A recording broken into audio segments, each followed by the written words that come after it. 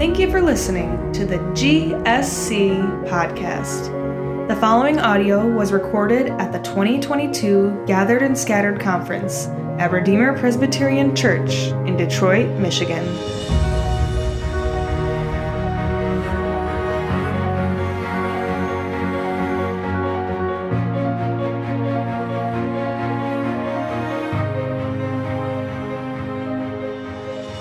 So good to be with you, and as John said, I'm been wonderful to be here. I didn't realize until they asked the question yesterday that I guess I hadn't preached in Michigan since I left in 2017. So thank you for having me back here in the great Mitten State. You'll be glad to know that these three messages that I've done comprise 16 pages of notes. The first sermon had 8 pages, the second sermon had 5 pages, and this sermon has 3 pages. So I can't promise how much shorter it will be, and you may fear, well, you really don't have anything to say in this last message.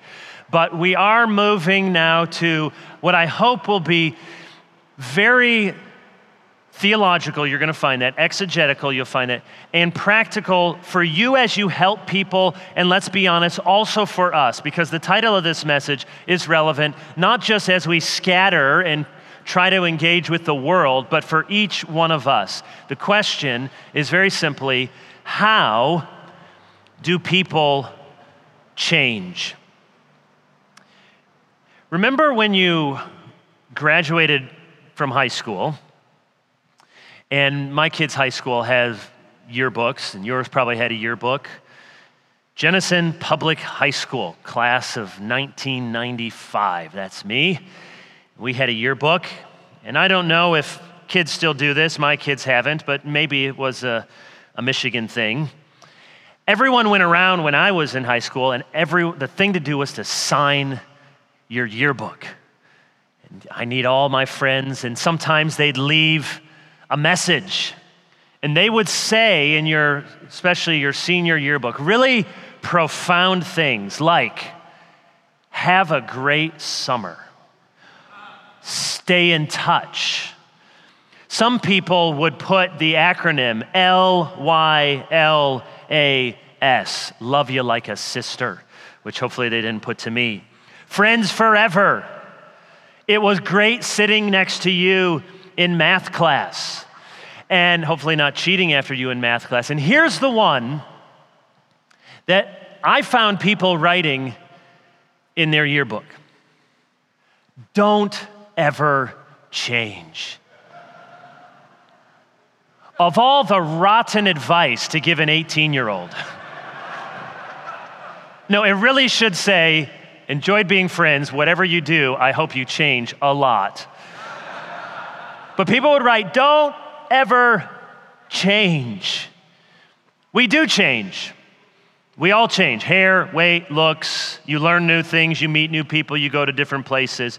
You can't not change. As Christians, we are all about change for the better, to become more like Christ, to leave the old man behind and grow in virtue, holiness, and in maturity. But how do people change? There's lots of books on that, plenty of books, classes, self-help section in a library, bookstore. There are many people who now even question, is it really possible to change, or are we just putting window dressing on parts of our personality that will never change? I recently entered "How do people change" into Google to see what would turn up. And surprisingly, the first page was full of links asking whether people really can change.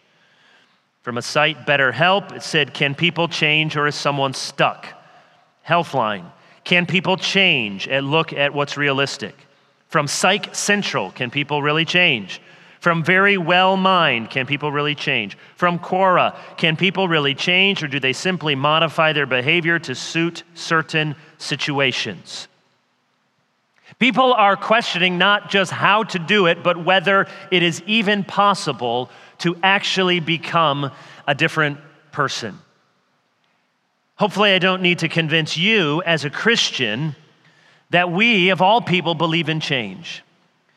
Not that every aspect of our personality would or could or even would be desirable to change. Certain things are, we might say, hardwired. Change is not what leads us to grace. That's not the gospel. Clean yourself up, become different, God will love you. But grace does lead to change. We are transformed, 2 Corinthians 3, from one degree of glory to the next. We put to death the old man. We put off the self, the old self. So how do we change?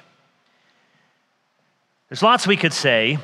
We could talk about the power of the gospel, the work of the Holy Spirit, the communion of the saints, the word of God. Let me try to make this very simple and give you one concrete step you must take and you must help other people take if you are to change. Here it is.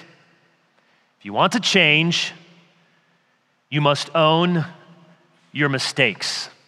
Or let's put it in more Christian terms. You and I must own our sins. I was just talking to someone about evangelism, workplace, engagement, and I was reminded of Mark Dever, who is written a book on evangelism and is a very good personal evangelist, much better than I am. And it always stuck with me. Mark said the singular thing he prays in doing personal evangelism is that the person he's talking to would come to a conviction of sin. Because you can have all of the apologetic smarts and you can know all the reasons to believe and you can build the right walls and build the right bridges. But unless the person comes to a sense, I'm not right, I have sins, and I need a Savior, then we don't have good news to offer. And it's true not just for the non-Christian, but for the Christian. You don't change unless you are willing to own your mistakes, to own your sin. I want to show you this in a way that I imagine none of you have seen before. And just to give credit where credit is due, I first saw this in an academic journal of all places. There was an article, and I want you to turn in your Bibles to Genesis if you're not there already. There was an article by Alex Lee and Jeffrey Harper in the Tyndale Bulletin in 2019 called Dodging the Question. And it was a look at this repeated question in the book of Genesis. There's a lot of ways to talk about the overarching theme of Genesis. It's a book about divine promise. It's a book about blessing. It's a book about providence. One of the other ways you can tell the story of Genesis is a story of brotherly conflict. Because Genesis starts and ends with the story of fraternal fighting. You start, what's the very first story after Genesis 1 through 3 and you get the fall? You got Cain and Abel. So after Genesis 1 through 3, creation and fall, the first story is brothers fighting. The last story, which takes up almost a fourth of the book, which the story of Joseph, is brothers fighting, family conflict. The one at the beginning of the book ends in murder and death and exile for Cain. The other story with Joseph and his brothers ends in confession, forgiveness, and reconciliation. And what's the difference? The difference is in owning your sin. But the pattern is even bigger than that. And this is what I saw in this journal article. 8 times in Genesis, we have this formula. And then we're going to do an old-fashioned Bible study here in just a minute, and I'm going to show this to you. The Hebrew formula is mazot azith. You could transliterate it M-A-H-Z-O-T-H, new word, A-S-I-T-H. Mazot azith. It means, what have you done? Or, what is this you have done? This question, mazot azith, occurs 8 times in the book of Genesis. What have you done? And we'll walk through this in just a moment. And once you see it, I think you'll agree this isn't just some smart people sitting around needing something to write about. This is an unmistakable pattern in the book of Genesis. God's people are asked 7 times, "What have you done?" And 7 times they do not respond in the right way. And then the 8th time, the same question, Mazot Azit, is asked, and in the 8th occasion, they respond appropriately. And just to talk about numbers for a moment, you all understand that the number 7 is a biblical number. And isn't that the Bible has secret codes and you find all the 7s and put them together and it tells you what Nicolas Cage is going to do or something? But 7 is a number of completion, of perfection. It's a number of the days of the week. And there's lots of 7s in the Bible. I hope you also realize that 8 is the number of new birth, new creation, recreation. Boys were to be circumcised on the 8th day. How many persons were in the ark? 8 people were in the ark as they moved from the world that then was deluged by the flood to the new creation, as it were. 8 people. Jesus was resurrected. The Gospels even say on the Sabbaton +1, on the week +1. He was resurrected on the 8th day, you could almost say. 8 is the number of recreation. And so it may even be significant that we have 8 times this question is asked, and only on the 8th time, finally, do God's people answer it correctly. Let me show you then what I mean. Look first at Genesis 3:13. We will move through these quickly. The story of the fall, and God comes in Genesis 3:13. The Lord God said to the woman, "Mazot Azit, what is this that you have done?" The woman said, "The serpent deceived me, and I ate." You could call this, to use some of the modern categories, blame shifting. Now, Adam does the same thing. He blames God for giving him Eve. Eve does it here. "What have you done?" The woman said, "The serpent." So the first time this question is asked, God's people shift the blame. Someone else let me down.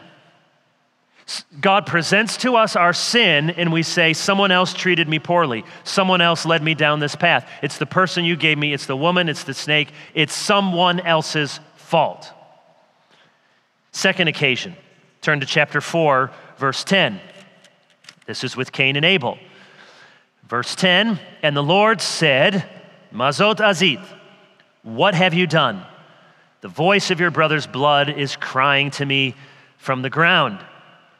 Now you are cursed from the ground, which has opened its mouth." And then you find the continuing curse. And look at what Cain says in verse 13. "My punishment is greater than I can bear." So if the first response, blame shifting, let's call this one complaining. "Cain, what have you done?" And Cain says, I can't bear what you're doing to me, God. He's already lied when he said, "I don't know where my brother is." And now Cain is angry, but we see up at verse 7, "If you do well, will you not be accepted? And if you do not do well, sin is crouching at the door. It desires to have mastery." In other words, Cain, I know you're angry about this, and you got a moment right here. You got a moment to check yourself before you wreck yourself. That's one of the lyrics from Kanye West, I believe. We're so close. We're just called Cain and Kev. We're really tight. He's on the precipice, and of course he chooses the wrong direction. And when God asks, "What have you done?" Cain complains. "It's too much. You have done this to me." Third time, go to Genesis 12:18. 12:18. Pharaoh, this is when Abram and Sarai are in Egypt, and Abram lies about it. "My wife's too good looking. She's not really my wife." And then almost turns into disaster, but God blesses him despite himself. But here's what Pharaoh says, Genesis 12:18. "Called Abram and said, 'What is this you have done, Mazot Azit?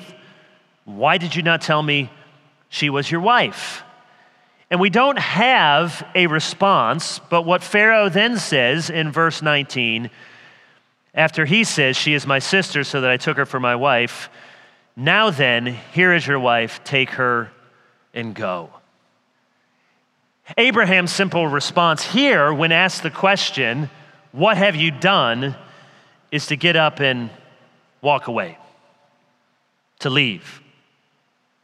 Now let me hasten to add in this whole exploration, it is possible that somebody can accuse you of something and accuse you of something false. The devil is an accuser. Other people can make allegations that we know are false, and sometimes the wise thing to do is to walk away. Paul and Barnabas had an argument, and they had to split for a time. But Abraham here has sinned, and he does not confess his sin. He does not return the dowry that was given to him. He is confronted by Pharaoh, what have you done? And Abraham, from what we can tell, just says, I'm through, I'm not listening, I don't want to deal with this, I leave. And that's another option when we're confronted with our sin. You might shift blame, you might complain, or you might just stick your hands in your ears. I'm not hearing it, I'm done with this conversation. Chapter 20, verse 9.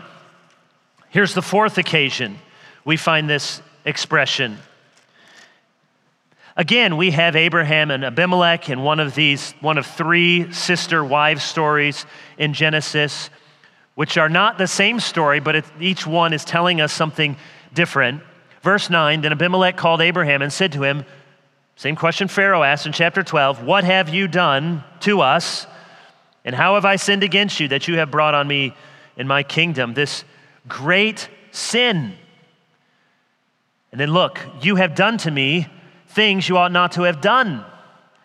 And Abimelech said to Abraham, what did you see? Why did you do this thing? Verse 11, Abraham said, I did it because I thought there's no fear of God at all in this place, and they will kill me because of my wife. Besides, she is technically my sister, the daughter of my father, though not the daughter of my mother, and she became my wife. What does Abraham do? Something all of us have done when confronted with sin. He rationalizes. Why did I do this, Abimelech? Good question. But yeah, you know what your people are like. What other choice did I have? I could have lost my neck over this.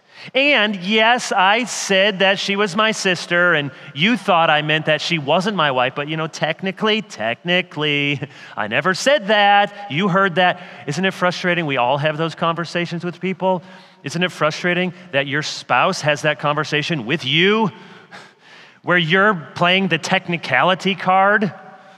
I didn't technically say, you asked me if I like the food. I made one little gagging noise and you jumped to conclusions. I didn't say, that's on you if you can't handle constructive criticism. We rationalize. That's what Abram does. Here's the fifth occasion. Turn to 26, verse 10, and this brings us to the third of these sister wives stories, this time with Isaac and Abimelech. Abimelech was likely the name of the official, like Pharaoh, probably not the same Abimelech. Otherwise, you think, man, you got to stop falling for this, Abimelech, with all of these 80-year-old wives who still got it going on, and you're falling for it. But he says in verse 9, Abimelech called Isaac and said, behold, she is your wife. How then could you say, she is my sister? Isaac said to him, because I thought lest I die. Abimelech said, Mazot Azith, what is this you have done to us? One of the people might easily have lain with your wife, would have brought guilt upon us. Abimelech warned all the people. And then the next we read, verse 12, Isaac sowed in the land and reaped. He makes some excuses. Verse 7, they might kill me. Verse 9, I might die. And then, after being confronted by Abimelech with his sin, he listens and he says nothing. He gives the appearance of agreement. You ever talk to people and you're telling them something hard and they're nodding and they're giving every indication that they're really tracking with you, and they go out and they do the exact same thing again. The words are coming in, they're not really changing. And they're not really changing because they're listening to you, but they don't really agree with you. I have a good friend who says, Kevin, you are compliant but complaining. That is, Kevin, you will do the thing, but I can tell that you don't really want to do the thing. And no, my wife didn't say that, but she could have said it to me, I'm sure. I roll up my sleeves and I do it, but I don't really agree. I'm compliant but complaining. Here we have Isaac. He's listening, he's not learning. What have you done? No recognition of sin. He goes about his business. No change. 6, Genesis 29:25.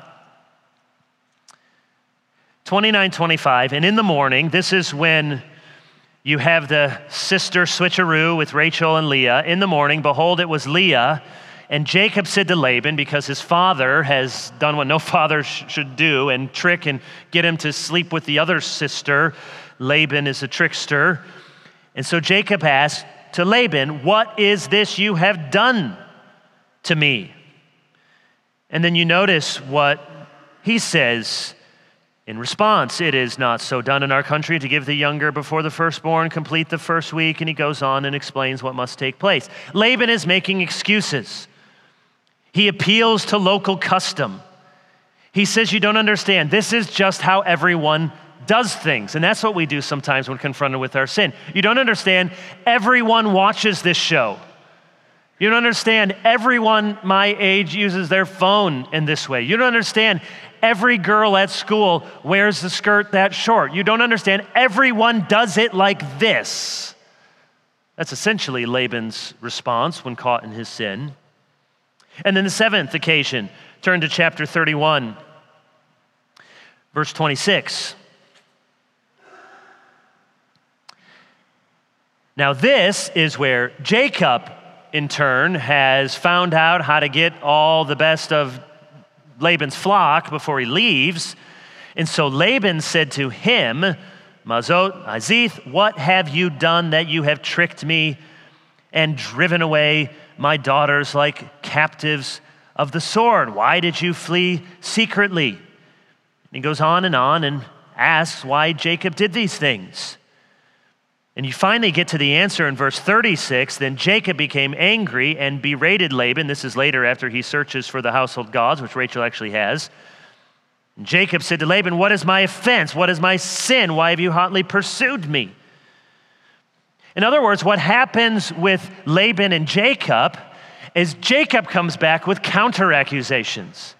Rather than dealing with his own trickery and deception and sin, he comes back and he says, well, you're worse than me. Have you ever experienced this in your conflict? Rather than owning up to your sin, because in your fight you think, well, I may be 20% at fault, but they're 80% at fault. And if I take 20% of the blame, they're going to ignore their 80%. So you come back with both barrels on their sin instead of looking at yours. We do this all the time. People do it to us. People quickly, when shown their offense, come back at you with all of your supposed offenses. This is why the people who most need to change have the hardest time changing. Because the sort of person that you can go to and you say, brother, friend, I just wanted to tell you something I'm seeing and just the way you interacted there, and I think you made a mistake. The sort of person that we know is going to say, thank you, let me pray about that. Oh, I can't believe I did that, I'm sorry. That person has other people speak into their life and they change. But the one time you try that and the person comes back with you, when you tap them on their shoulder with their sin and they start, verbally pounding you with your supposed sins, you learn real quick, never talk to that person about their problems. And you are in a very dangerous place if that's you. And it's really dangerous because you don't know that that's you. No one dares to talk to you about your problems because whenever they try to do it, what do you want to talk about? All of their problems. That's Jacob and Laban in this circle. Presented with their sin, Jacob says, well, look at you and all of your problems. Those are 7. Here's the last one then. And we don't have time to look at the whole chapter, so we'll just look at this occasion, and I'll presume that you know something about this Joseph story. The last one is Genesis 44:15. So you can see from the heading of chapter 44, Joseph tests his brothers. Remember, They're jealous. Joseph gets the coat of many colors. They want to kill him. They decide, let's not kill him. We just throw him into this vat, and then we sell him to some Ishmaelite traders, and we lie to our father. Here's his coat. He was torn apart by wild beasts. But Joseph goes off to Egypt, and he rises through the ranks. He's slandered by Potiphar's wife. He goes to prison, but he's fruitful there. Eventually, he's elevated. He becomes second to only Pharaoh himself. He oversees the distribution of food during the famine. And so his long-lost family, and they think he's long gone and dead, now his brothers have come back, and they need food because there's famine in the region. And only Egypt, because of divine intervention and Joseph's ability, has food. And there's this interplay in all of these chapters here, back and forth of him testing his brothers and putting the goblet and go get your father, go get your brother. And here we are in the midst of it. He tests his brothers, Genesis 44. Pick up at verse 14. Judah and his brothers came to Joseph's house. He was still there. They fell before him to the ground. This is when they come back because the cup was found in Benjamin's sack. And they were already going out on a limb to bring their youngest brother Benjamin because their father said, no, I can't stand to lose my other favorite son, Benjamin. You guys, whatever, go. But Benjamin, I can't stand it. And they said, no, we promise we will bring Benjamin back. And then lo and behold, when they leave, it looks like Benjamin somehow stole this golden cup. And so they come back. Joseph's testing them. And here's what he says in verse 15. What deed is this that you have done? 8th time in Genesis, Mazot Azith. What is this that you have done? Do you not know that a man like me can indeed practice divination? 7 times in Genesis, this question has been asked. What have you done? And 7 times, God's people have pointed fingers, shift blamed, walk away, complain, counter accusation. And now the 8th time, notice what happens. Verse 16. And Judah said, what shall we say to my Lord? What shall we speak? Or how can we clear ourselves? God has found out the guilt of your servants. Behold, we are my Lord's servants, both we and he also in whose hand the cup has been found. But he said, far be it from me that I should do so. Only the man in whose hand the cup was found shall be my servant. But as for you, go up in peace to your father. And then Judah went up and said to him, O Lord, please let your servant speak a word in my Lord's ear. Let not your anger burn against your servant. And what follows is this long speech from Judah. And this has taken place very intentionally. Think of the connections. They sold Joseph for silver, and now Joseph traps them with silver. Sold them to Ishmaelites, they took the silver, now they put this silver cup, and he traps them with silver. This whole plan is to get them to reflect on what they did all those years ago. I don't think Joseph is vindictive. I think Joseph knows exactly what he's doing, and he wants them to reflect, and he wants them to think about this. Many years ago, you left a brother rot in prison. And it's the same Hebrew word used for that cistern, that well, that is used for the word prison in the book of Genesis. All those years ago, you let one of your own brothers rot in prison. Now what will you do when your youngest brother is threatened with being in prison? Now, he knows who they are. They don't yet know who he is. He's leading them to this self-reflection that they might finally own for themselves what they have done. And Judah, we don't have time to trace out Judah, but Judah has gone from the most awkward passage to preach from in the Bible, Genesis 38. Go read it sometime. A lot going on there, and Judah is not doing a lot of things right, to now being the leader among the brothers. And what we're seeing is the blessing in some ways is going to go with Joseph, but the ultimate promise line and the line of the Messiah is going to reside with Judah. Yes, this same Judah who slept with his daughter-in-law, but oops, he thought it was a prostitute. This same Judah now comes to the defense, and he's the one who voices for the first time the right answer to the question when you're confronted with your sin. God has found us out. You're right. What does it mean when we own our sin? Two things. You acknowledge wrong, that's first of all. You see, he confesses not just the silver cup, but the collective guilt for throwing Joseph into a pit and then selling him to Midianite traders.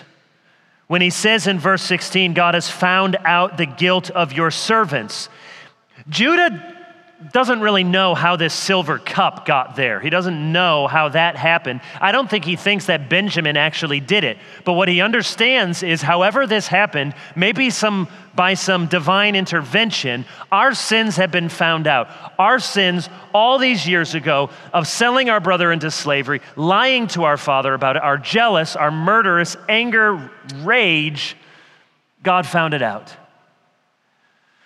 When is the last time you or I have said something like Judah's statement, God has found out the guilt of your servant? And you've thought to yourself, or you've said to God in a prayer, I have no one to blame. I will not protest. I will not accuse. I will not rationalize. I will not make excuses. What I did was wrong. I sinned. I'm guilty. Because you know what public apologies are usually like. You know, vetted by the lawyer. If anyone found offense at my ill-timed words, I want to express my sincerest apology. If you found offense, that is, if you got a problem, I'm sorry you got a problem. Judah doesn't do that. Don't do a halfway house. When confronted with your sin, are you willing to own your sin, or are you just trying to manage the consequences of your sin? Because to own the sin usually goes counter to, I got to manage all the consequences of. Judah's not thinking about all the consequences yet. He's just saying, I own it. We did it. God found us out. And then the second thing you do when you own your sin is you make it right. It has to be more than just a speech. That means if you need to repay someone, you repay it. If there are consequences you need to face, you face it. If there's a conversation to have, you have it. Judah made things right at great cost to himself. If we turn back to chapter 37, 26 and 27, we'd find there that Judah was the one responsible for Joseph being sold into slavery in the first place. Now, it was sort of an act of mercy because they didn't kill him, but Judah was the brother most responsible for Joseph being sold into slavery. From that Judah to this Judah, he's a changed man. And now, the same man who sold Joseph into slavery offers to be Joseph's slave in order that Benjamin might come free. If we had time to read this speech, one of the longest speeches in the whole book of Genesis, you would find that what Judah says in verse 30 through 34 is, please, my father will die if Benjamin doesn't come back. So would you let me stay in the prison for the sake of my brother Benjamin? He is willing to become the slave that Benjamin might go free. He engineered the selling off of Benjamin. The brothers were envious and spiteful. They're the selling off of Joseph, and now he is contrite and generous. Starting at verse 16, Judah gives the longest speech in the entire book of Genesis. It is a masterful speech. He owns his sin, and more than that, he asks for mercy. And that's what you need to know. When you own your sin, there is grace for your sin. There are two key words. We won't read through these verses, but there's two key words. One is servant. In his speech, he uses the word servant 10 times, and the other is father. Judah starts the speech by mentioning his father, and he ends the speech with father. All told, he uses the word, here's another good number, 14, 2 times 7. He uses the word father 14 times. What he's doing, he's appealing to Joseph's charity. He doesn't yet know that he's talking to the man who has the same father he has. But he's hoping that he will be gracious to them. Let Benjamin live for the sake of their aged father. So in this masterful speech, 10 times he says, I'm your servant, I'm your servant. And then 14 times he's saying, if not for us, because we're sinners, for the sake of my father, you don't want my father to die, do you? He's appealing to the generosity that he hopes is in Joseph's heart. Judah was guilty. Millennia later will come one called a Lion of the tribe of Judah, who was not guilty. And how much more then was Jesus' sacrifice than Judah?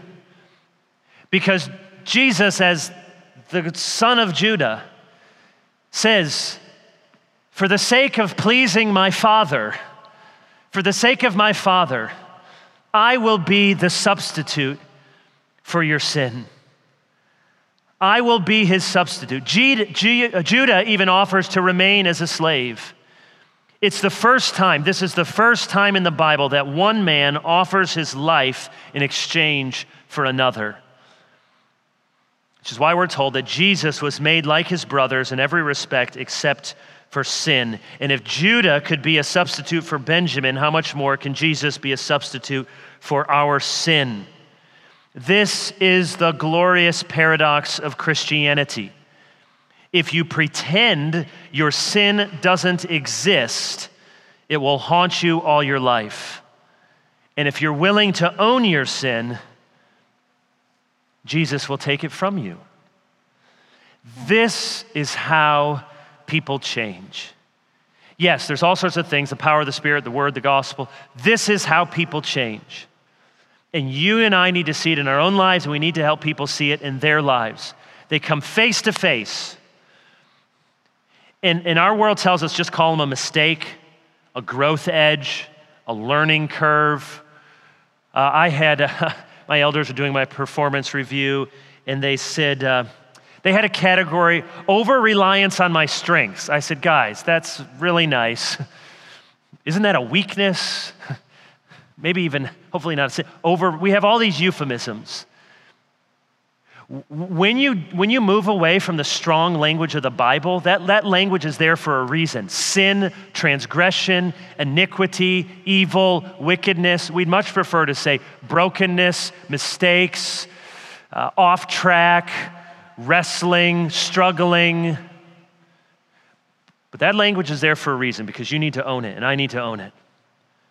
To sin against a holy God. And until I say, like Judah, oh God, you found me out, there's no clean conscience, there's no forgiveness, and there's no transformation. I just leave you with this question, which I ask myself frequently. If you wonder, you feel like you're stuck, you're just the same person, you can't change. And I get it, there's addictions, there's patterns that they're hard to change. But if you're stuck, ask yourself this. When's the last time I've really owned my sin? And maybe for you, you're saying, look, I do that every day, Pastor. I feel terrible about my sin and I'm still stuck. I get that happens. But for so many of us in the church, it's that hard point of staring at it right there and saying, it's not someone else's fault. It's not because I didn't get loved enough as a child. It's not the government. It's not because of the color of my skin. Yeah, all of that matters, and people can oppress us. But this sin right here, this is my fault, and I did it. And you, God, have been gracious enough to show me my sin, and now will you be gracious to forgive me? Change does not happen until you see that you need to change, until you own your sin. And so as we engage this world with the mission of the church, which is to proclaim this good news of Christ, know that the grace that saves a wretch like me is also the grace to transform us and to change us and to lead us home. Let's pray. Father in heaven, we give thanks for your word, all of your kindness to us. We thank you that when you give us Christ, you do not give us half a Christ. When you give us grace, you do not give us truncated grace. You give us grace to save us and grace to change us. Work in our lives. We dare to pray that prayer which you always seem to answer, that you would show us our sin. And in showing us our sin, would you then, with even greater glory, show us our Savior, in whose name we pray. Amen.